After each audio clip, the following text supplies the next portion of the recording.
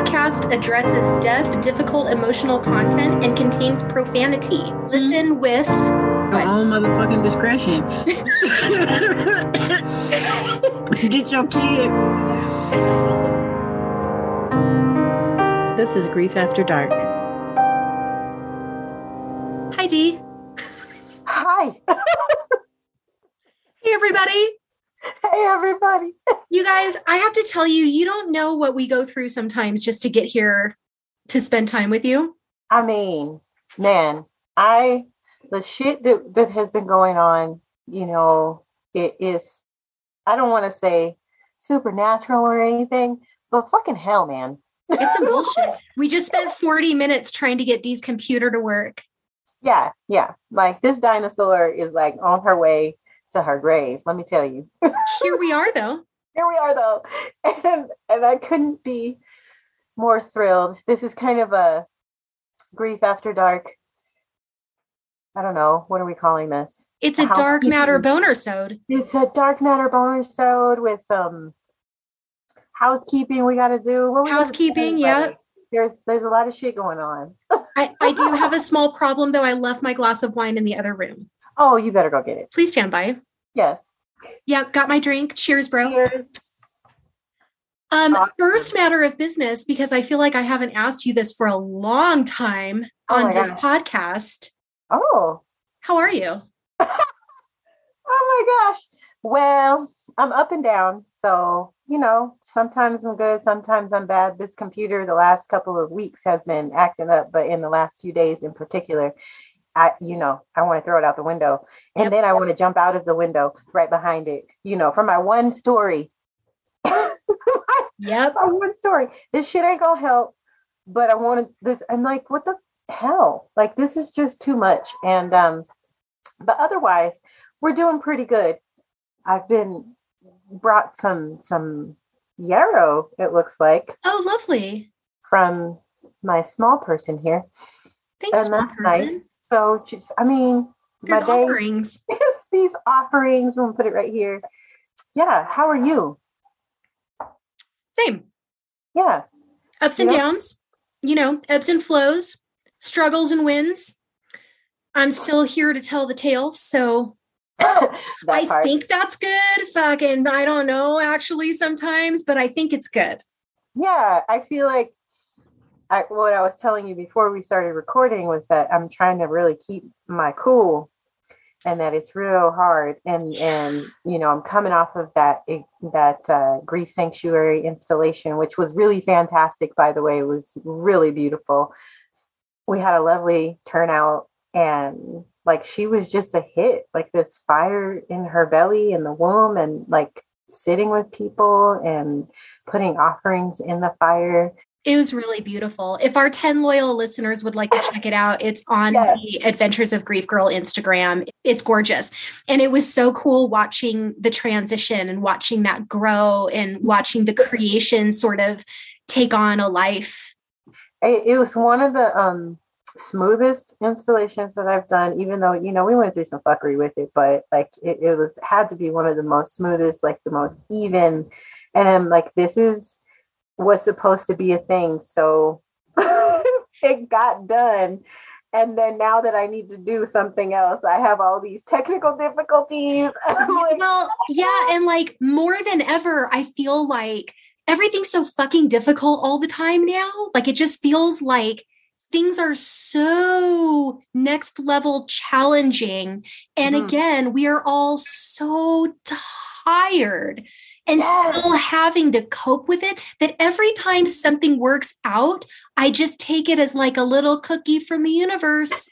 Like, we got to give her something easy, you guys. She's starting to lose it. She's starting to lose her shit. You better give her her cookie. Yeah. That's where I'm at right now. I need a cookie. I need several cookies. I need several easy wins. I feel like that was a big easy win, so that's nice. But I hate to say, like, now I've got a series of unfortunate fucking events. You know what? But here we are. And here we are. The computer did eventually comply. It turned out it was right on time. And, on my best days, I really do feel like everything happens at exactly the time it needs to. I've said it before. I'll say it again now, especially with a project as like magical and wonderful as this Grief After Dark experience we've got going on together. Thank you for the reminder, because we've had such a strong record with our things just working out. So, we have, even when they don't. Yeah, I'm looking forward to our next lineup of shows. And so we've got to work on that schedule. So that's why we're here. That's why we're here. We're here to do some Grief After Dark housekeeping. A little bit of housekeeping. And I do actually have one question that I was thinking about that I want very much for you to answer, but housekeeping first. The first thing I would like to mention is in our episode with Jenny Gal, yes, during our question segment at the end, I did not answer question number 2. You asked what pleasure practice we were really enjoying at the time. My answer, my hot tub. Oh, yes. Next line of it. my pleasure practice again. So this goes to show you how things kind of change, is that I have really just been taking naps, like actual naps. I lay down and I'll take a nap and decide after my nap what I'm going to do. Not before. I like that. So, it's kind of like hitting the reset button and looking at things with a fresh pair of eyes. Right. It's like, do you set a timer for your naps? I do sometimes. How long are your naps? If I set a timer, I give myself about an hour and 20 minutes. Okay. Or as long as it takes for these folks to start acting up and I have to jump up out of the bed and be like, what the hell's going on? Right. So, Yeah. Fair enough. But anyway, yeah. I am a huge fan of the 20-minute power nap. And people are always like, you can't fall asleep. And I'm like, no, that's not the point. For me, that is the perfect amount of time for me to reset. And I kind of, most of the time, not all the time, I'll kind of doze a little bit, but man, I feel refreshed. Yeah. The only thing I could really do in 20 minutes is probably like have an epic daydream. So I don't really go to sleep. It takes me a long time to actually go to sleep. So an epic daydream can be very refreshing though. But the daydreams, oh yeah. I have some killer fantasies. Oh, I love it. Like it's one of my favorite things to do. Love it. So, or I've started to give myself a little bit of Reiki. Oh, nice. For like 20 minutes while I do that, like I'll hold whatever part of my body needs holding and really start getting back to that thing where I talk to my body and say thank you and like purposefully move into my next thing. So whenever I have a moment to really slow down, that's been, the 2 things that I've been doing, fantasizing and taking a nap. Lovely. Yeah. I think the only other housekeeping that I wanted to throw out there, because it's kind of ridiculous we haven't already done this. We're like 8 episodes into season 2, this being kind of 8.5. Yeah. Season 1 of Grief After Dark. Yes. Is exclusively on Spotify. And I'm going to tell everybody why. And I know there was a whole lot of crazy shit went down with Spotify and people, lots of angry disagreements. And it was just a sociopath media shit show for a hot second there. Really doesn't have anything to do with it. The only thing was we really wanted to finish every episode with a song. And when you publish on Spotify, they're nice enough to give you access to their entire musical library. And so we went that direction. So if you want to listen to season 1, you can find it on Spotify. Make an account. It's not that fucking hard. You don't have to pay. There aren't any ads except for the Anchor ads I think I throw in there once in a while. The end. The end. Apologies for that, y'all. If you've been trying to listen other places, only the bonus episodes are available, which those are pretty good too. I think so. I haven't actually tried to listen to them without the other episodes. I don't know how out of context they are, but I also don't really care. I don't care. This is a hobby, you guys. Oh my God. It's a hobby. Again, how many times do I have to tell you? Dee and I are just here to chat and drink. Hey, we just invited you to the party. We didn't know to stay. But we wish you would.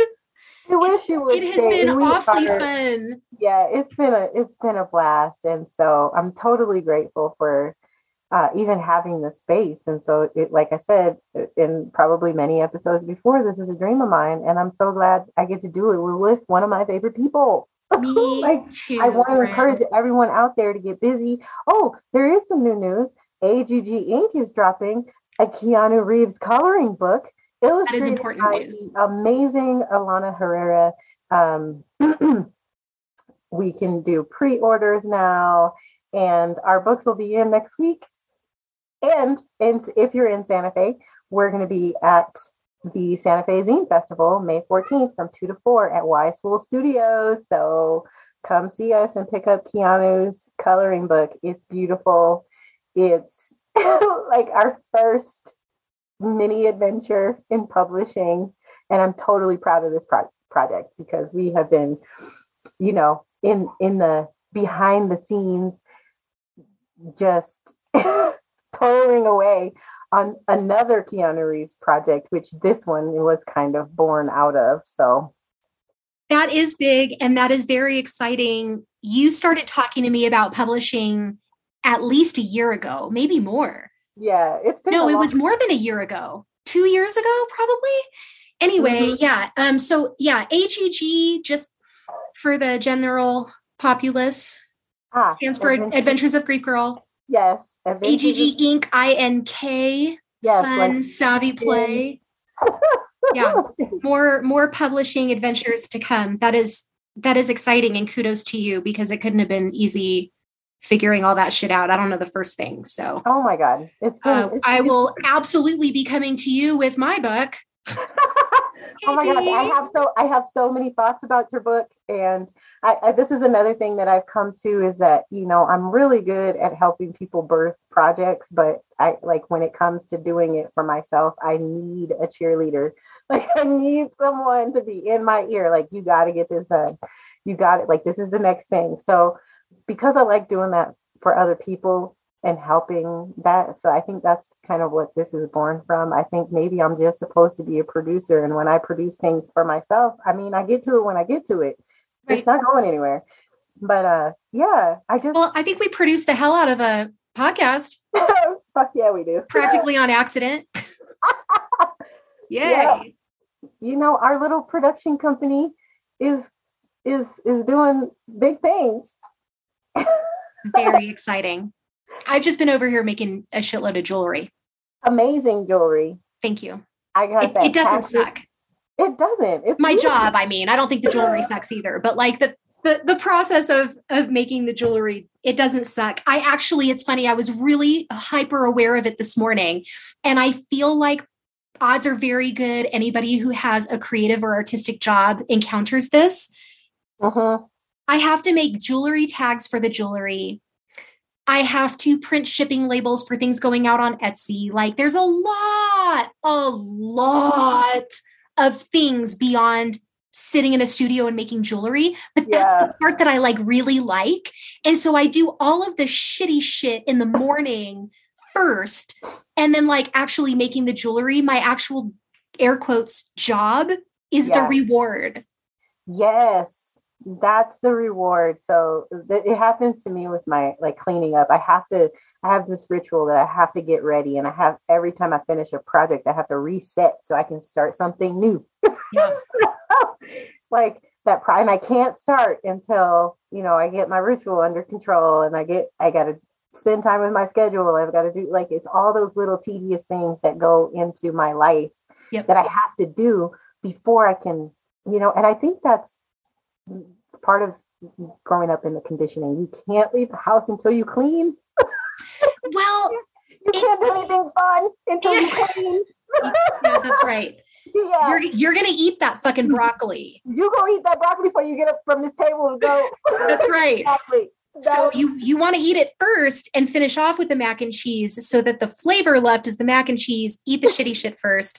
I mean, really, even the shitty parts of my job are not that shitty, and I'm fortunate in that respect. But yes, I just have thousands of little tiny moving parts, it seems. So oh my God, that's where my struggle is. And if I drop one fucking ball, I'm just like, oh, ooh, oh, my whole life is upended. Like, that's how life feels right now. Yeah. Yeah. I feel like I'm juggling far too many balls and I'm not adept at it. Can I tell you that I dropped one ball really hard in the last couple of weeks. Ooh. Yeah. And it really wasn't that big a deal, but I missed out on something and I was super bummed about it. Mm-hmm. And then I almost missed out on something else and just ended up showing up like half an hour late, super raggedy. And my friends are nice enough to still want me there and not care. But you know what's cool is I didn't beat the living shit out of myself emotionally over it. Yes. I'm so proud of you. Thank you. It feels like real progress. It is. It really is. It really is. Because that's a dangerous place. We both struggle with that. Oh, yeah. And you know whose voice I have in my head. So mine? No. She who must not be named. And so and so it's a very cutting, stern voice. And it's a very like will cut you down to size. And like that's how I talk to myself. Get it all the way the fuck together immediately. No room. There is no margin for error. There is no margin for you to be sitting over here being a weak ass bitch. Yep. What you doing? What are you doing? You know, telling that hoe to shut up and sit at the back of the bus. That's an adventure in and of itself. Yeah. And reading again recently, my good friend Brene Brown saying, your good friend. my one of my best friends. She has no idea. She has no idea. My dream is that someday she's just going to hear me stalking the shit out of her on my own podcast and be like, she's either going to have me arrested or, you know, write me a thank you note for letting her be my best friend. Anyway, I read again recently her saying that perfectionism is based in shame. Mm-hmm. That stings. Yeah, it was definitely one of those like, well, duh, but also very profound and pretty fucking painful, to be completely honest. It is. But, you know, seeing it is half the battle. And, you know, worst case scenario, I can text you and be like, I am beating the living shit out of myself. So you can tell me to go sit my ass down. Sit down. Have a nap. Yes. Go lay down. That's another thing I wanted to tell people too about the go lay down thing, the NAP ministry. If you all, we've said it before on this podcast, but if you all are not following the NAP ministry, go follow the NAP ministry. They do their work much like we do, whenever the fuck they want to. And they drop gems all the time. So it's beautiful. And take a nap, reset, y'all. Let's do this. And like, as we gear up for like, you know, the second half of Grief After Dark. Can I tell you something? Yeah. I was absolutely like, the heat is still on in the studio because I was going to go back to work after this. I'm not. I'm not. D, I'm not, because it's all still going to fucking be there for me in 2 days when I get back in the studio. And what I need to do is take a nap. Take a nap. I need a fucking nap. I'm going to take one. Thank you. You've been doing a lot this week. Thank you. Yeah, it's been extra. Yeah. So there ain't no shame in your game right now. Taking a nap. I appreciate it. I will say, I have put many things into practice from, I think, every single conversation we've had in season 2. Hallelujah. I've learned something from everybody we've talked to. Jenny, for sure, because now I find myself all the time being like, how can I make this better? And Kiva saying, you know, we were talking about how like the hurdles sometimes with just making yourself happy and practicing pleasure. And she's just like, really? Because I'm always seeking pleasure because I don't know how long I'm going to be on this planet. And all I want to do is feel good. And I'm like, I'm going to take a page out of that book because I appreciate that very much. And then Tony and Gina were both so unbelievably full of wisdom. I don't even know where to start with either of them, except knowing that my heart is changed and impacted for talking to them. Definitely. And this conversation we had with Kim, I've been thinking a lot about that metamorphosis of grief and how grief, it completely changes the lens through which you see and experience your life. Everything. Everything. Everything. The lens. So it's not like certain things have been affected. My glasses have changed drastically. Yeah, drastically. And it's so wild. I remember back in the day when I was doing my blog and I was writing about those things, our perception is so drastically changed by a dramatic event or a traumatic event for that matter. They've done studies about it that, trauma changes you. Trauma changes your brain, literally the chemical makeup of your brain, like how it works, how it's wired. And then, you're dealing with people who've had trauma on top of trauma. And the expectation to just, put that down and live your best life. Nobody wants to live my best life more than I do. Right. I can tell you that right now. Nobody wants this for me more than I do. It's a great point. So to be so close and not to have these swings of like depression hit you like a fucking wrecking ball and throw you off course, like that shit still happens in the healing. It doesn't go away. Right. It's not that simple.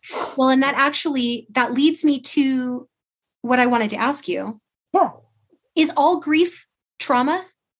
I don't think that all grief is trauma. No. I mean, I think love is our connection to grief. So like whatever it is that you grieving, you loved deeply, whether it's a job you invested a lot of time in, you must love your time. And in order to like give it to a thing or a relationship, like mourning those things, that's not necessarily a trauma unless there was some other type of dynamic in the relationship. But if it's just ending because you guys are growing separately or whatever the fuck ever, or even for little kids, like the worst thing ever happening to them is that their cup is pink and yesterday it was purple and they want the purple one. Right. So they're invested.